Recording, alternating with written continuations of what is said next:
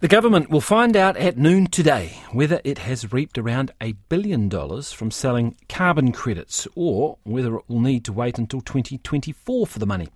The income will at least partly be used to fund National's promised tax cuts.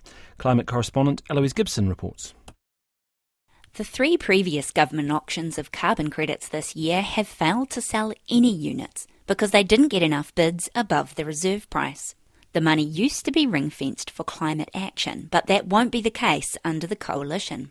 Carbon market expert Christina Hood from the consultancy Compass Climate says the market expects today's final auction of the year to fail too.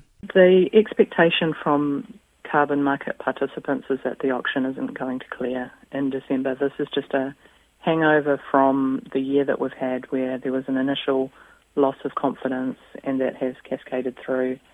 Perversely, another auction failure today could deliver a better payoff for the government's accounts next year by shrinking the supply of units and keeping the carbon price higher. The emissions trading scheme requires many big fossil fuel polluters, including petrol and electricity companies, to give up 1 carbon credit for every tonne of carbon dioxide they emit. The annual supply of credits is capped.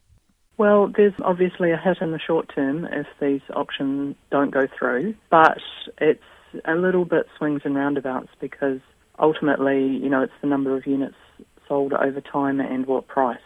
After booming in 2022, demand plunged this year due to what government officials say was a mix of falling confidence in the carbon market and an oversupply of units already stockpiled by polluters.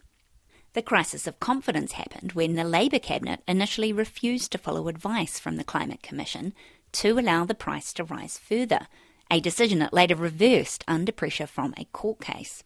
Reports on carbon market websites show there's been chatter that the government might set a low reserve to increase the chances of the auction clearing. But that, Christina Hood says, would risk breaking the rules and upsetting confidence all over again. The reserve price is kept secret. But we will know if the market were to clear at a price significantly lower than the price units are trading for in the secondary market, then that would raise red flags. The National Party campaigned on letting the ETS do the heavy lifting on cutting emissions by letting prices rise and not altering the settings. It has scotched a review of the scheme which might have resulted in limits on forestry credits. New Climate Change Minister Simon Watts was not able to comment on the Coalition's approach to setting the confidential reserve price. Look, the position of the Climate Change Minister is to not comment on that market in any regard.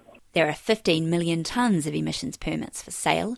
If they don't sell, they'll be cancelled, which could help get rid of some of the estimated 49 million surplus units companies are holding on to.